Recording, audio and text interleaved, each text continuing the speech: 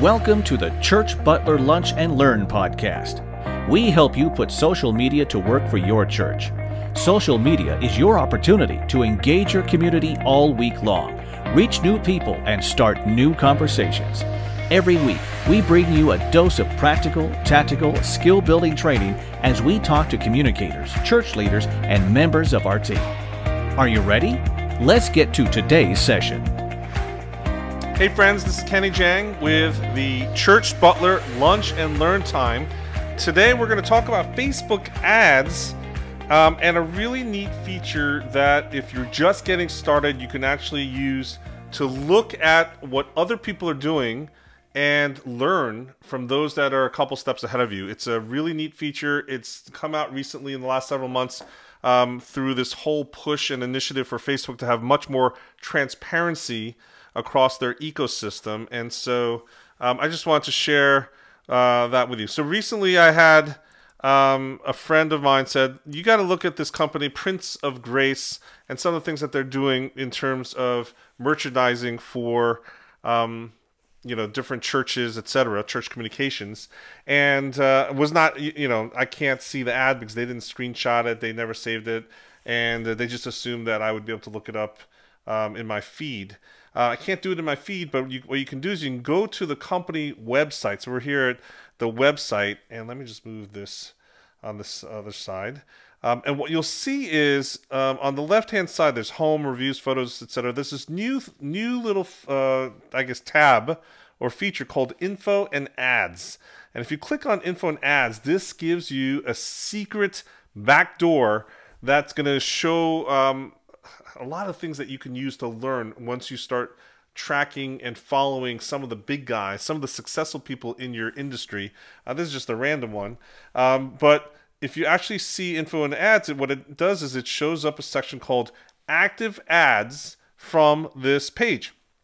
So Facebook is showing you the ads this page is currently running to provide more transparency into advertising. What's funny is it does give the disclaimer, offers and pricing may not apply to you, right? There's targeting. They might be giving discounts to other demographics or other targeted users that you're unaware of. Now, that's all been exposed here. So if you scroll down, you'll see the different types of ads that this company is running. Oh, they've got some neat carousel ads. And so you can see what other people are doing in terms of their advertising. And so this is just a great way that you can actually take a look at some of the other companies in your space or not in your space, even the brands that you find reputable. Go to their page and look at the info and ads section and see what they're doing with their ads. It's a great way to do this. I would recommend that you basically schedule 15 minutes a day for the next 2 weeks. And every day, pick a couple of advertisers, look at their page, look at the ads that they're running, and try to figure out what they're doing. This here, you can see they're actually trying to advertise a single product, right? Versus this carousel ad, they're showing a single product, but the different permutations of it. And then they're also doing another one where they're showing a catalog of ads of different products across the spectrum. So they obviously are, and they're doing a checkout code, right? They're actually promoting a coupon code in this ad, et cetera, et cetera. So you'll see all the different tactics that people are using. The ones that survive, if you follow an advertiser for weeks or months, you might see that the ads change, and some might survive because they're just going to keep on using the winners that go on and on and on. And so you understand some of the nuances of how people are using Facebook ad features. What's the text on the buttons that they're offering? Here it's Shop Now. They have other offer buttons that you can use. This one says this ad includes an offer that is only available to the audience selected by the advertiser. So this we know that this advertiser is using targeted messaging and giving them actual promotional value as they target and give them a specific offer.